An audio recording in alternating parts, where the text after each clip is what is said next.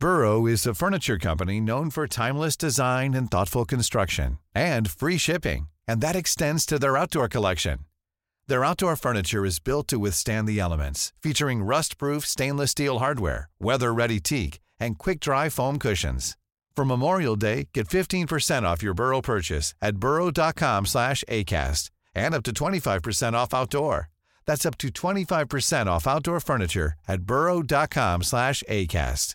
Many of us have those stubborn pounds that seem impossible to lose, no matter how good we eat or how hard we work out. My solution is PlushCare. PlushCare is a leading telehealth provider with doctors who are there for you day and night to partner with you in your weight loss journey. They can prescribe FDA-approved weight loss medications like Wegovy and Zepbound for those who qualify.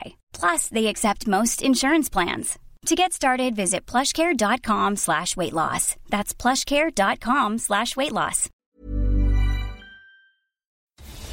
Hey, welcome to Horse Hour. I'm Amy Frost. My guest today is the lovely Alex Bragg. He's a 4-star eventer and someone I've wanted to talk to for ages because he just makes eventing look so much fun. So I really hope you enjoyed today's episode where we hear all about Alex and his eventing journey. This is Horse Hour.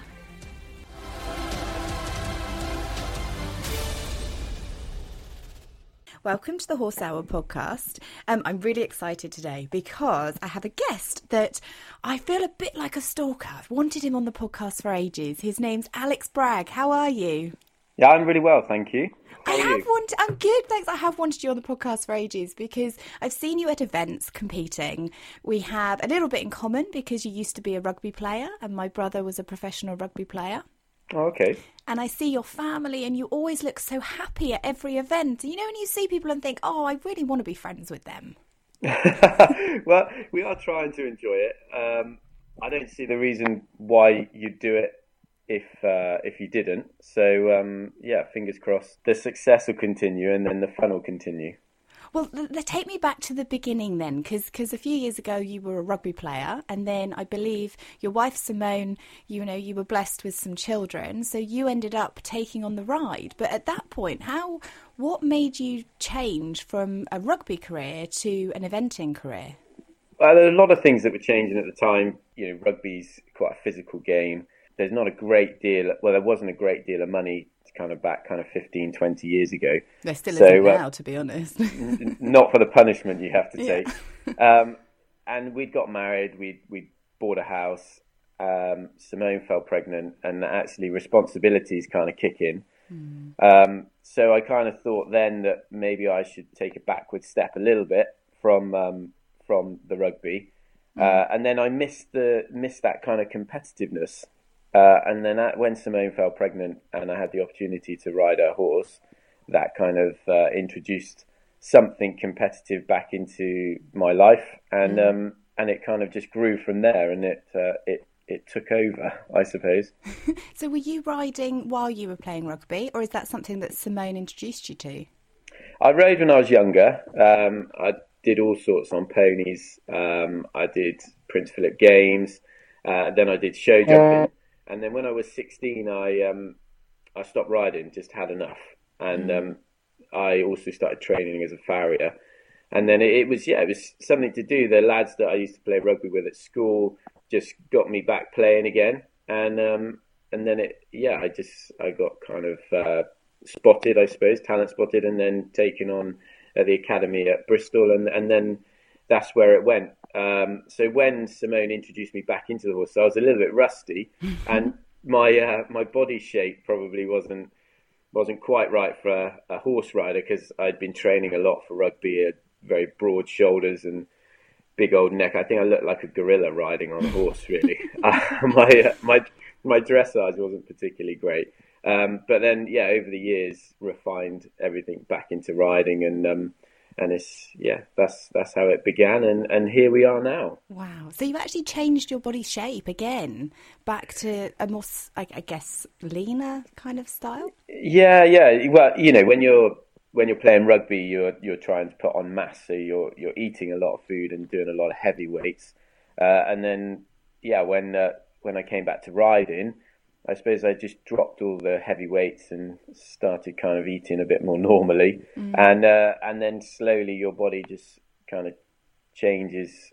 back again, I suppose. Really, I guess it's I guess I'm probably more at my natural kind of body shape now, whereas when I was playing rugby, it was a kind of produced extra kind of mass and muscle, and I mean, I was still small compared to some of the guys now. They're huge, but I know, they're insane, aren't they? Wow, yeah. I think you needed to be fit and strong just to make sure that you stayed in one piece at the end of the game more than anything. But yeah, now I'm obviously, dedicated to the riding, and just keep my fitness more kind of in tune with that. So you don't want to be heavy, because you're doing endurance when you're going cross country, so you want them to be able to go fast, and you don't want them to tire out. So if you're carrying an extra stone or 2 stone that's unnecessary, then that's going to impede you doing so well. So you got to stay race weight, which is what I say.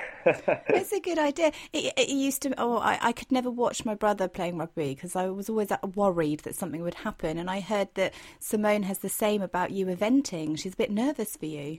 Yeah, the cross country particularly. So I don't think she barely walks the courses actually, because she would worry about certain fences too much. But I guess it's nice for me because it tells me that she still cares for me. So that's great after so many years being married. But I think it is. My children now are riding and competing, and it is definitely harder being on the floor and waiting for them to come round. I do kind of sympathise with her a little bit. Well, you're out of control, aren't you? You can only do so much training and advice and give them what they need. You give them the tools, and then you just sit there with your fingers crossed, praying that they've taken it all in and that they're going to be okay. Absolutely, yeah. And I think when you're in the driving seat, you're living the moment, so you don't have time to actually feel nervous when you're going, whereas they just literally just have to wait for you. And I, like every rider, I suppose, I've had my moments where I have fallen, and every fall is pretty kind of theatrical. So it must be awful to watch, and then you're running to try and find the horse or me, and you're not sure what you're gonna get. But luckily I've been okay through my career, and it's all right. And she is getting better, I think. I think they just ply her full of wine, and then that helps. But it's nice for her. Us women, we have to have children. And when we have horses, we kind of think, I can't speak for Simone, but I can just think for myself, is that, I don't have 9 months off to stop riding. And you feel like, although you really want children, you're giving up your passion. So what's so lovely is that she can live her passion through you. Yeah, definitely. It's really a family kind of thing, which is great, and I think that probably does come across really always. As if I can have the children there, I think it helps me relax. I feel more settled, and I seem to do better anyway. But yeah, it is lovely, and I think she thoroughly enjoys it. And it is a very, very social sport anyway. There's a huge community in the eventing world, but our owners in particular and our support crew are fantastic. So they're all great friends, and they really, really do enjoy the day, as well as obviously hopefully the success that you might get at the end of it. Well, that really comes across. Like I said, every event we've seen you at, you look like you're just having an absolute ball and enjoying every moment. And what's interesting is that's not necessarily winning. It's knowing, from what I get from you, just from an outsider, is your horse is progressing. Each horse progresses each time, and you can see that you're really proud of that. Yeah, well, we spend a lot of time with our horses at home, working with them, and I think you do feel if the horse is really trying, then you can always have patience with it. You feel frustrated when you feel that the horse just has let you down, that it just couldn't be bothered. But as long as they're really trying, and that's I put huge emphasis on that at home with the way that we work the horses to make sure they're enjoying it. And they're always thinking forward, and they're always wanting to go to the next show, because I think that's really important. There's no point having the best 6-year-old horse in the world, but by the time it's 10 and it's going to go 3 and 4 star, it just can't be bothered anymore. You want it to really still be enthusiastic then. So and I think the horses feel that from you. I genuinely do. I mean, some people, they don't think a horse's performance really relates to whether you have a relationship or not. It's just the fact that you're the rider, you're in charge, and the horse does the job. But I actually think that when you're in those sticky situations, which you do get, unfortunately, if the horse really wants to do it for you, it will just pull through and help you out. And I just like them to be. I'm quite a committed person, and I have had some falls sometimes from being overcommitted. But if the horse is as committed as you, then I think you're on a winner, and you're going to be successful. And yeah, that's what I look for in my horses and want to produce in them. And that's what I enjoy when they give me. So. Well, it's perfect because it is a partnership, and I know horses. One, mine, for example, is pretty rubbish with me, but with another rider, they've got an amazing partnership, and I adore him and love him, and it's all about the feeling and the relationship. But still, I'm not good enough. But with her, they just have this magical. It's like they're one with each other. Which I just absolutely adore watching. So your team around you then, you've got grooms, owners, Simone does a lot of the riding, doesn't she? How important are they that you put together your A-team? Yeah, really important. I think it's vital when you are at an event under pressure that you've actually got your team relieving that pressure from you by making sure the horses are ready. Everything else is done, and all you have to focus on is the job that you at hand, really, which is either jumping that show jump track or going through your dressage or cross country. So we quite often look, we see you at the big competitions like Burghley, but we don't see the behind the scenes hard work that it takes to build up to that point. And so when was it what year was it that you gave up the rugby and moved on to eventing? Oh God, so this is a long time ago now. Show my age. It would have been 2003 maybe. I gave up my rugby, and then 2004. I rode my first event horse. Wow. So we're talking about 14 years. Yeah, 13, 14 years ago, yeah.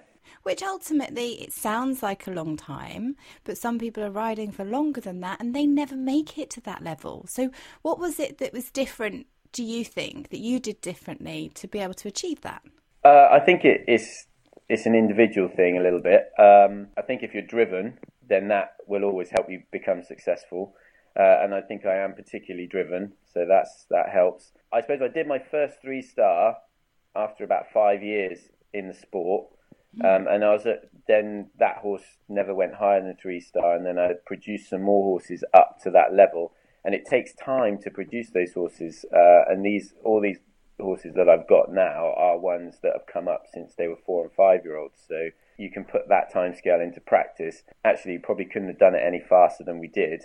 But I don't know really. I think you just got to try and find some horses and just stick at it, get some good training, and just really want it. Watch the other riders, listen to the other riders, and pick the best bits, pick what works for you, and make it happen really. But yeah, I don't know. I'm driven to win, and I think that is an important side of it. There are people out there that just enjoy taking part. And don't get me wrong, I do get a lot of satisfaction and reward from the horses doing well, but I do it to eventually, ultimately win. And I would like to not just be at Burghley and Badminton participating, but I'd like to be there hopefully holding up the trophy one day. Soon. Fingers crossed. I have this vision. It's going to happen quite soon, but I don't want to jinx you, so... No. Well... I do. I really like watching the riders to learn from their mistakes as well, because let's be honest, it's easier to learn from somebody else falling off and hurting themselves than it is from when you do it. Definitely, yeah. But I think it's very hard when you experience that. I mean, when you're living the moment in that cross-country course, everything happens so fast. So you could watch a playback of somebody's video clip of them making a mistake at a corner and like the horse like running out, or getting the stride pattern wrong and it not working for them. But actually, until you've lived it, I don't think you can really tell what you're going to do. So you kind of need to learn how to adjust when things are not perfect, more so. When things always go perfect, everyone looks like a professional. But the things you need to learn is when things don't quite happen perfectly and how you can still get to the other side of the fence. And I think you've got to live it in the moment to do that a little bit. It is only experience, unfortunately. Do you at that time when everyone's running on the cross country course and I don't know, you're about to run, maybe you're about an hour away. Do you watch everyone else's runs just to see how the course is going? I'm a bit selective. I will watch certain fences, which I just want to check on how the stride pattern is with maybe the undulations of the ground and stuff like that, or the quality of the ground, whether it's deep or fast going. Probably pick certain riders with certain horses which are more like mine to watch. But after that, no, I would just be going through the course in my head and focusing on my round, because you don't want to be over-influenced by somebody else, because really, ultimately, you've got there with your horse and you know your horse best, so you should know how to hopefully produce the best from him yourself. So, yeah, not be too influenced by other people. That's really interesting, because we've got a lot of new young riders coming through, which is so exciting. I spoke to a lovely girl called Ivy Freeman Atwood the other day, who's 18, and she's running 2-star now, and she's hoping to get up to 3-star. She said she's a bit nervous about it, because when you make that next jump up to the next level, that's when it gets nerve-wracking. So what would you say to them, for somebody that wanted to make that next step up to 3-star, the kind of things that they need to be thinking about? I'd say just check that you are dead confident at the level that you're currently at. So if you are at 2-star level already, as long as you're running around those tracks, the horse feels really confident and you feel that you're consistent. If you're consistently putting in the same performances, then you're ready for a new challenge. If you feel that it's a bit hit and miss, one time you have a good run, then you have a really bad run and then a good run, I'd say it's a little bit dangerous ground to then make the jump, because if you're on a bit of a bad run day, then it could be catastrophic. So make sure, look for consistency in the way that you're riding and the way the horse is going, and then you're ready for that new challenge. And that's a time to really try and ask a more experienced rider for help when walking the course.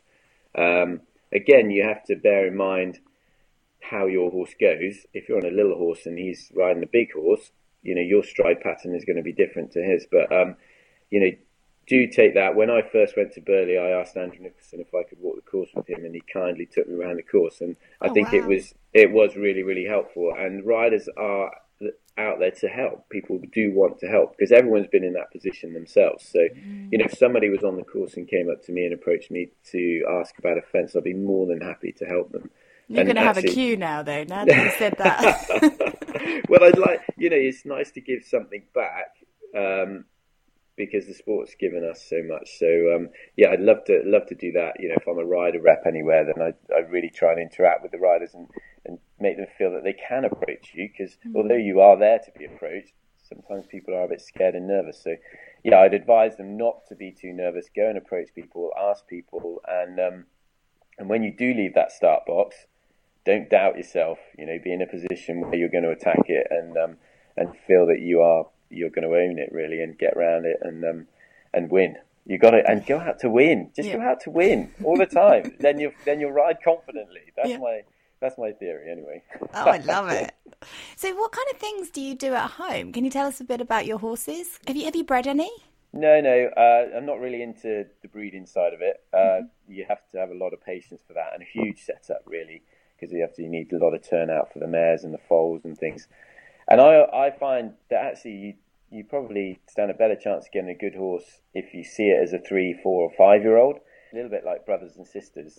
There could be 4 brothers stood in front of you, and one is going to be more talented at one thing than another, and as you go along the line. So, you could breed 4 horses, and one of them would be great at cross country, and the 3 others not so much. So you might as well save your time and money and just go and buy the one which is going to be good at what you want it to be.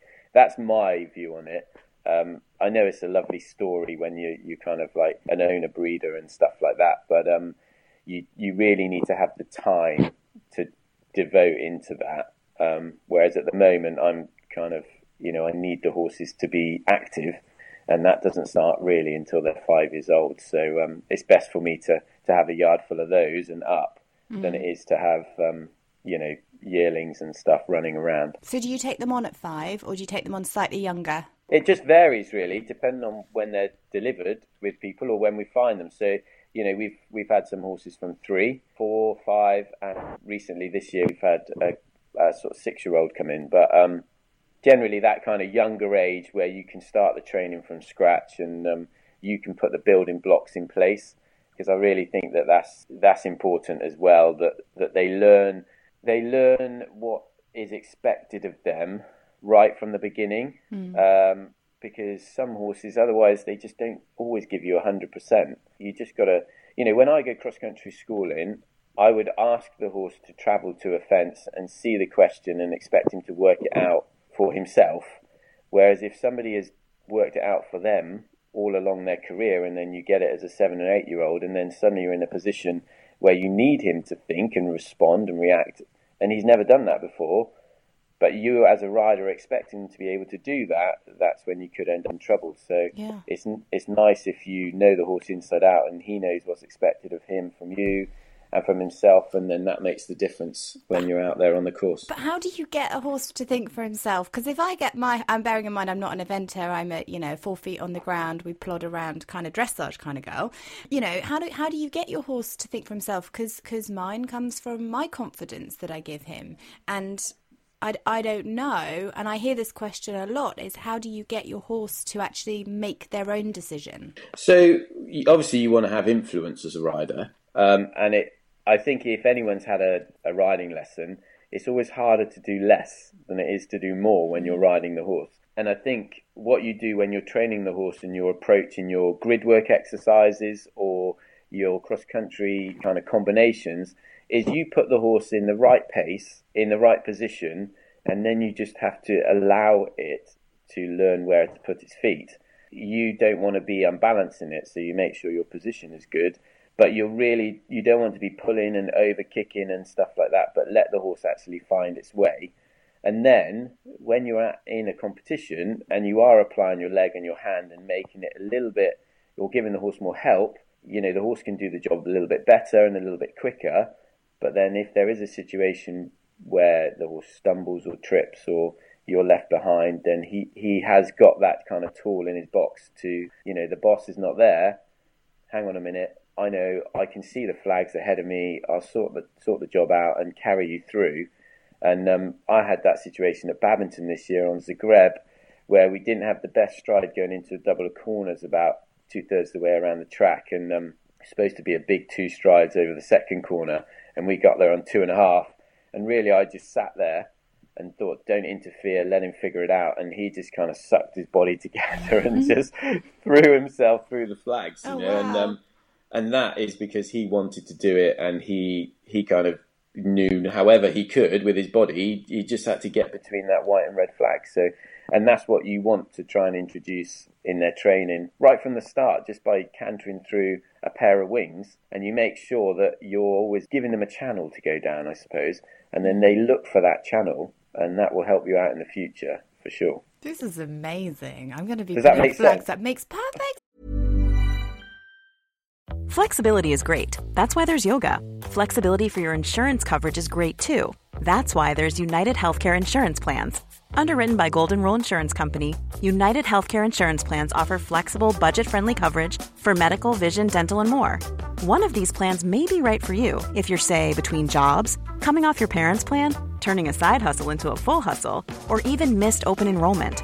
Want more flexibility? Find out more about United Healthcare Insurance Plans at uh1.com. Mother's Day is around the corner. Find the perfect gift for the mom in your life with a stunning piece of jewelry from Blue Nile. From timeless pearls to dazzling gemstones, Blue Nile has something she'll adore. Need it fast? Most items can ship overnight. Plus, enjoy guaranteed free shipping and returns. Don't miss our special Mother's Day deals. Save big on the season's most beautiful trends. For a limited time, get up to 50% off by going to BlueNile.com. That's BlueNile.com. There's never been a faster or easier way to start your weight loss journey than with PlushCare. PlushCare accepts most insurance plans and gives you online access to board-certified physicians who can prescribe FDA-approved weight loss medications like Wegovy and Zepbound for those who qualify. Take charge of your health and speak with a board-certified physician about a weight loss plan that's right for you. Get started today at plushcare.com/weight loss. That's plushcare.com/weight loss. plushcare.com/weight loss. I'm going to be putting flags up everywhere now, giving my horse a focus. So you're a teacher as well, aren't you? You're a coach. So have you got any protégés coming up that we should be excited about? Well, I did have a lot of working pupils like a couple of years ago, and they're all doing well. A young lad, Steve Heel, actually beat me on the weekend. I was second to him in a novice class. So he's set up now on his own, or he's just starting to set up on his own, and he's doing fantastic. Very proud of him to see him go on and do well. I do coach a little bit, but it's difficult now with time. This year's been very, very hard because we've been away a lot of international events abroad and things. So to dedicate time to coaching, it's not fair on your pupils if you're not around enough. So I've actually taken a backward step from that and just focused on my horses for the moment. But it is nice to see the kind of guys from the past doing really, really well, and they still ask for advice now, and it's nice. And I still go out and give them some grief in the warm up and wish them well, but not too well. But, and so, what's your aim then now? Then, if you're focusing on your horses, so now my two top horses are heading to Pau in France, which is the 4-star over there, at the end of October. So that's the main focus for them. And then, next year, I think I'd like to do the Event Rider Master Series a little bit more seriously. That's great at a 3-star level competition, an amazing series that they've put together. Great for the spectators, great for the sponsors, great for the riders, great for eventing in a profile. I mean, it's just amazing, really. And then Badminton. I'm hoping to get my 2 4-star horses to Badminton and have a good crack at winning that, fingers crossed, in the spring. Well, you have twice the chance then if you're putting in 2 horses. Good tactic, I like that. Yeah, that's right. That's one less competitor to compete against because I've got 2 of the slots. Yeah, I mean, it is an advantage, I think, having the 2 horses there, because you if you make a mistake on the first horse, at least you get a second chance. But it's great for the owners as well. It's a wonderful event. It's a massive achievement to be able to have 2 horses there, because it's hard enough building one and training one to get to that level, let alone having 2 is remarkable. Yeah, I mean, when you look at the top guys, though, there's at times they would have had 3 or 4 or even more, and that's when you can kind of contest the Rolex Grand Slam with Kentucky, Badminton, and Burghley. I'm not in that position yet, but hopefully in a couple of years' time, these younger string of horses are coming through, and our string of horses is much stronger. Each year, we kind of pass on the ones which are not so great, and then we get in some younger ones which we think have got the talent and keep pushing on through. So hopefully, in a few more years, you'll see us up there with a string of 3 and 4-star horses being able to compete at that. But 2 horses is great, and they're the first 2 horses that I started from scratch myself. Oh, wow. I'm very, very, very proud of them, and they've come through the journey, and I think that echoes through, like I say, about this partnership thing and them really fighting for you. They are super cross-country horses, and they would go to the end of the world for me, and I believe in them, and I think that kind of replicates back to me, and they believe in me, so they would do anything. So that's really wonderful. Lovely, because as an owner, oh my goodness, I would love to be an owner and to give you a horse and say, there you go, Alex. Keep him, take him, do what you can with him. But I think some owners that I've seen sometimes, they get so far and then they kind of jump ship and they go somewhere else, and I think, it's so hard for you to keep that relationship with them where you have a good working owner relationship where you get to keep the horses, they stay with you for as long as possible. Yeah, definitely. I mean, that's where you just need to rely on your owners being loyal. I have a great set of owners with me now. Hopefully they'll all remain under. There's some of the owners which I know I can really rely upon, and they're amazing. But that does happen, and it's happened to us. Horses have been sold, and people have cashed in. But you just have to, when you do it professionally, you have to take that on the chin, really, and accept that is going to happen. and not let it get you too kind of demoralised about the sport, and just keep focusing on the horses you've got.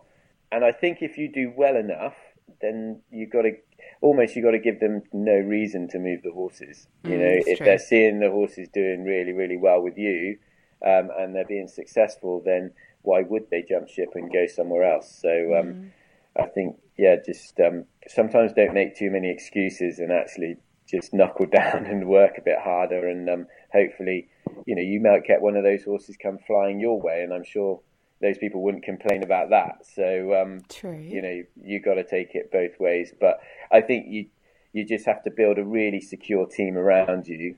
And I think if the owners do feel that you're doing as much as you can for them, and you're realistic and honest, then hopefully that will kind of get them to be loyal and honest with you and stick with you. Fingers crossed, he says. I guess it's patience as well, isn't it? I think sometimes our expectations of our horses are a little bit too much, and I think we need to just remember that it does take time to build good foundations. To be truly successful takes more than 6 months. Oh God, yeah, way more. Like I say, going back to this partnership thing, it takes seasons to really build, and that's when you're going to get the best from the horses. And I've had horses where people have brought them for me to sit on, and I've been realistic and said, look, let's see how we get on at this, and then we'll go from there. And they've taken the horse to another rider to try, and they've said, I'll have it at Badminton in 2 years. Oh. And I'm thinking, it's never going to go to Badminton in 2 years. It might one day, but never. But the owners are driven by that, and they will take that to the other rider, and then you see the horse not doing so well, but then that's the owner's decision to have done that. And actually, I think long-term, that owner probably wouldn't have been the best owner for me anyway. Yeah. So I probably had a lucky escape. So you got to look at it. If you start off realistic and the owners are willing to be realistic with you, then I think that's a long-term kind of relationship that you can build, rather than just kind of promise them the world now and always kind of failing to kind of reach that target that you set yourself. So you don't need to put any more pressure on yourself than the sport already does. Exactly. You're in a position where you need to be able to get on and do your job, and you need to look after the owners and make sure that everyone's happy. But ultimately, if you're spending more time trying to please everybody else, you're not going to be doing what's right for the horse or yourself. Yeah, definitely. You gotta take everybody's interests kind of into play. So if an owner has a particular thing, you try and work with them. But ultimately, they have to have trust in you in how you're going to produce this horse to make sure that it gets to the top end of the sport. It's lovely to win at pre-novice and novice level, but no one will remember you for it, and there's no point having the best novice horse in the world that then never goes any further. People recognise you at the big events, and you need to just try and educate the owners sometimes into remembering that and thinking, this horse, it needs to have you need to save its confidence, you need to save its legs, so let's kind of look after this, train it, produce it properly, and then in a couple of years' time, you'll be at the kind of Blenheims, Bramhams, and hopefully then Badminton and Burghley's, really. So I think communication, maybe, that's probably the best word to describe that. Yeah. So I would like to go and buy a horse, and I would like to bring him to you, be an owner. I like you. Yeah. What kind of, how much would you expect me to spend on a horse? I mean, let's say I'm looking at a youngster, because I don't have hundreds of thousands of pounds to buy a, super experienced one. I would like you to train him from the beginning. So we're looking at 4 years old. Are you looking at £2,000 horses, or are you looking at kind of £15,000 horses? We've got horses on the yard which were given to us for free. We've got Redpath Ransom was, nearly heading down the road of actually being put down before he came to us. So, that was a better path for him to become a 4-star eventer than the other. A horse, Bonmahon Blue Mist, who's 6 years old now, we bought with the owner as a 3-year-old for just a few £1,000s over in Ireland. Yet we've got some horses here where the owners, have kind of paid, £20,000 to £30,000 for the horse, which has been 5 or 6 and done a couple of events. So whatever your budget is, there is a way of finding a nice horse. It just depends at what experience that horse has already had and how quickly you want to get going. You know, if you want to go and buy yourself a 3 or 4 year old, then you're going to need to be patient for 12 months. You know, whereas if you can go and get yourself a 5-year-old, then you can get cracking and get out to some shows quite quickly. But that is going to cost you a little bit more money than starting. So depending on what you've got, and depending on how quickly you want to go, there's always a way of finding you a really nice horse. I guess what I want to show is that it's achievable and that we don't all have to have, you know, all be millionaires to be able to support riders like yourself. Like, okay, I'm being really honest here. I could never be an eventer. I couldn't. I'm not good enough. I'm not brave enough. It scares the life out of me. I feel more connection with Simone, you know, stood on the sideline worrying than I do riding. But I'd love to be involved in that environment. And I know many of my friends that, you know, they love show jumping, but would love to be involved in eventing because they like the thrill of it. So what I'm trying to show, I guess, is that we can all play a part in the future of the industry and in the future of each individual discipline without needing to be millionaires. No, definitely. I mean, and that's where sometimes syndicates can be a great thing, you know, where, you know, you can either a few friends or whatever could get together and share the training costs. And actually then if you think, well, do you know what, I could afford to put in £3,000 to buy a horse and there's 4 of you, suddenly you've got £12,000 to buy yourself a nice young horse. And then your monthly fees are kind of a quarter. So, you know, it's all becomes affordable really. And also we've got a great fund syndicate in place here where it's called the Team Bragg Syndicate, and the guys actually they pay £100 registration, £100 a month during the event season, and that it gives them that gives them all the ownership benefits, access to all of our shows at Team Bragg, and they have a horse that we own ourselves to follow and support. But I think if our team, I'm sure other teams might be similar, I don't know, but our team, you know, whenever we go to an event, a lot of the owners will turn up even if their horses are not running to just support us and support the other owners. They become quite friendly with one another. So, actually, there are lots of different methods of getting involved. And if anyone was out there that did want to get involved and they wanted to talk about it and find out their options, the best thing is to just ring up and speak to a rider. Obviously, pick me first, I think. But if I don't work for you, you know, speak to the riders, and you know, they can maybe just enlighten people on how they could do it a little bit more. Actually, give them a realistic cost of what they think it might be, and same as with everything really. If you have a budget, you could say, well, actually, look, this is what I wanted to do. This is what I'd like from the sport, and this is what I've got, you know, every year to spend on it. And then, there might be a syndicate option available there. Just it's because it is so social, it's actually quite nice for people as well, because you can come and be introduced to new people as well as maybe coming in with a few friends. And before you know it, you've suddenly gone away and actually you're enjoying several days out each year rather than just 10 events with your one horse, you know. So it can be great. You just need to ring up and find out what's available, really. And that's what's lovely, is that riders like yourself are approachable. And I think sometimes we have this fear of not, you know, you're so good, not wanting to bother you. That's the truth. We don't want to bother you, but it would be lovely to be able to be part of your journey and be involved in those events.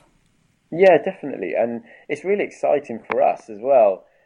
You know, when I came over the finish line at Badminton, I mean, there were heaps of people up there supporting us. It's a local event for us, but you know, all of our owners of all of the horses, we were there with just one horse with one set of owners, but all of the owners were there, and the guys were crying and hugging. You know, I think they'd nearly bought all the prosecco of the bar and like drunk it dry. I mean, it was absolutely mental. So much fun, and for me, coming over that finish line and seeing that, it's just so rewarding. I think I had every emotion under the sun going through me. I was proud. I was ready to cry. It's all going on, and that is what you get from people being around, that huge team spirit thing. So, I mean, to be involved is great for them, but it's also immensely satisfying for me when I deliver and yeah, just make them smile. It's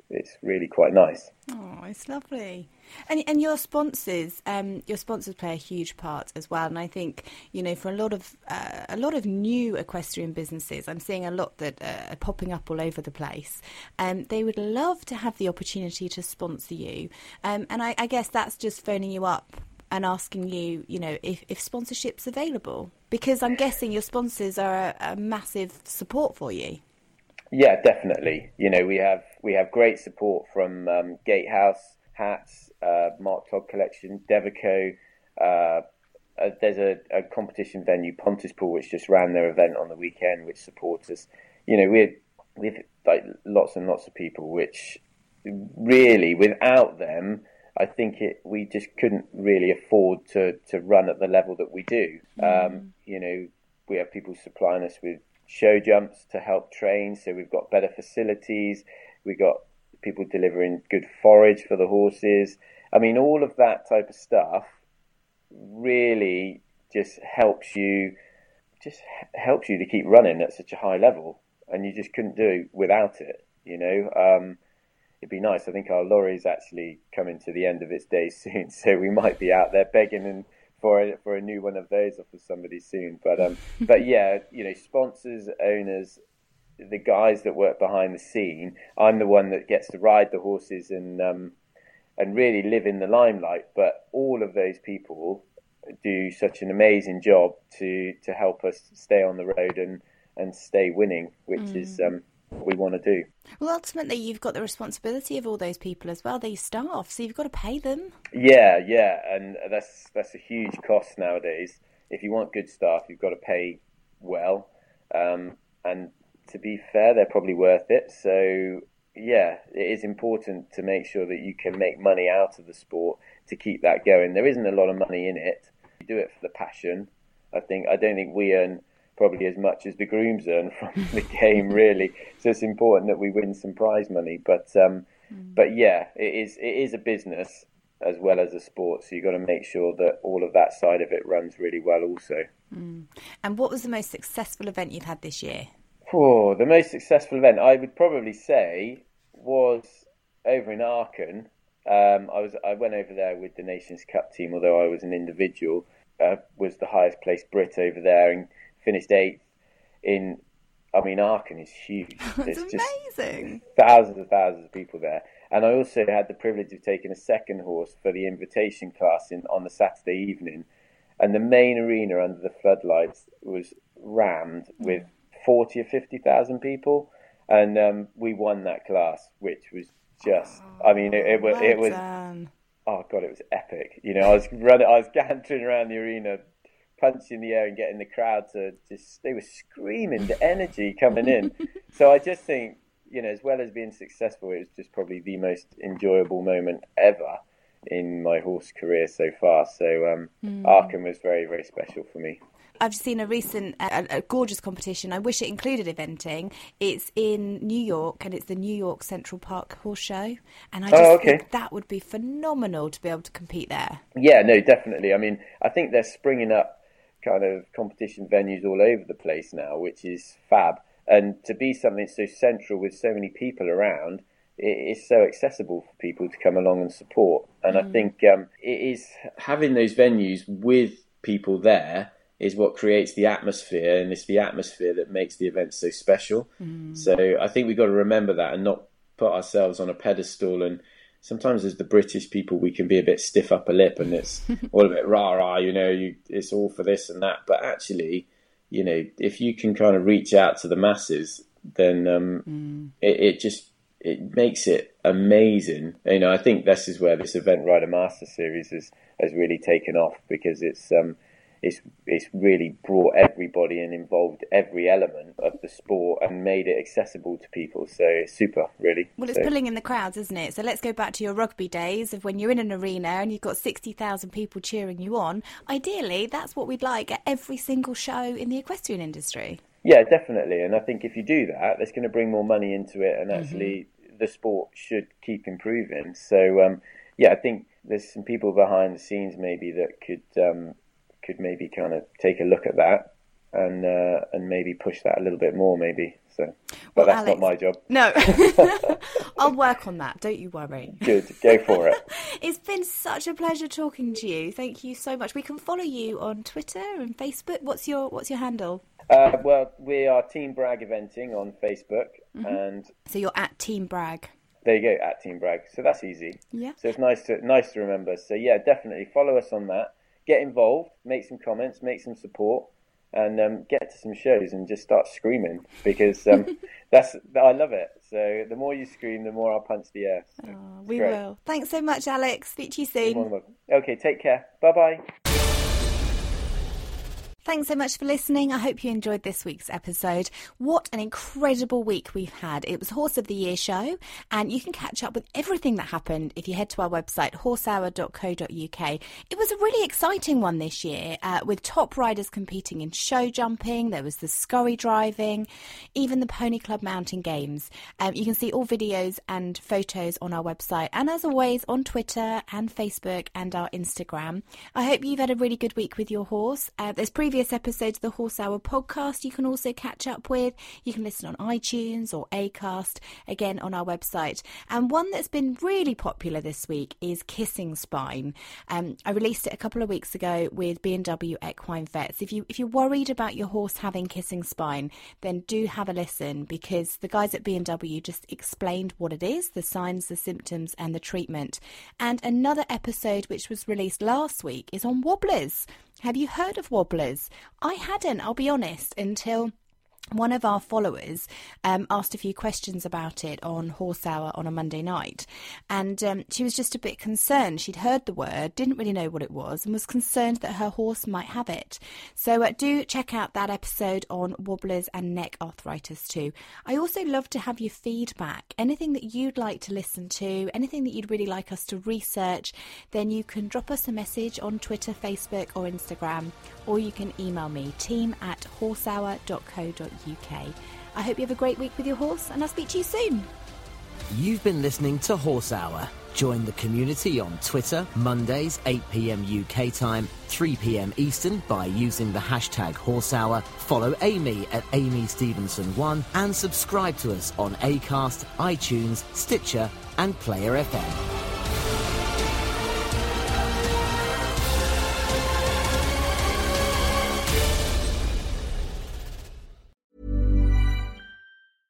Cool fact, a crocodile can't stick out its tongue. Also, you can get health insurance for a month or just under a year in some states. United Healthcare short-term insurance plans, underwritten by Golden Rule Insurance Company, offer flexible, budget-friendly coverage for you. Learn more at UH1.com.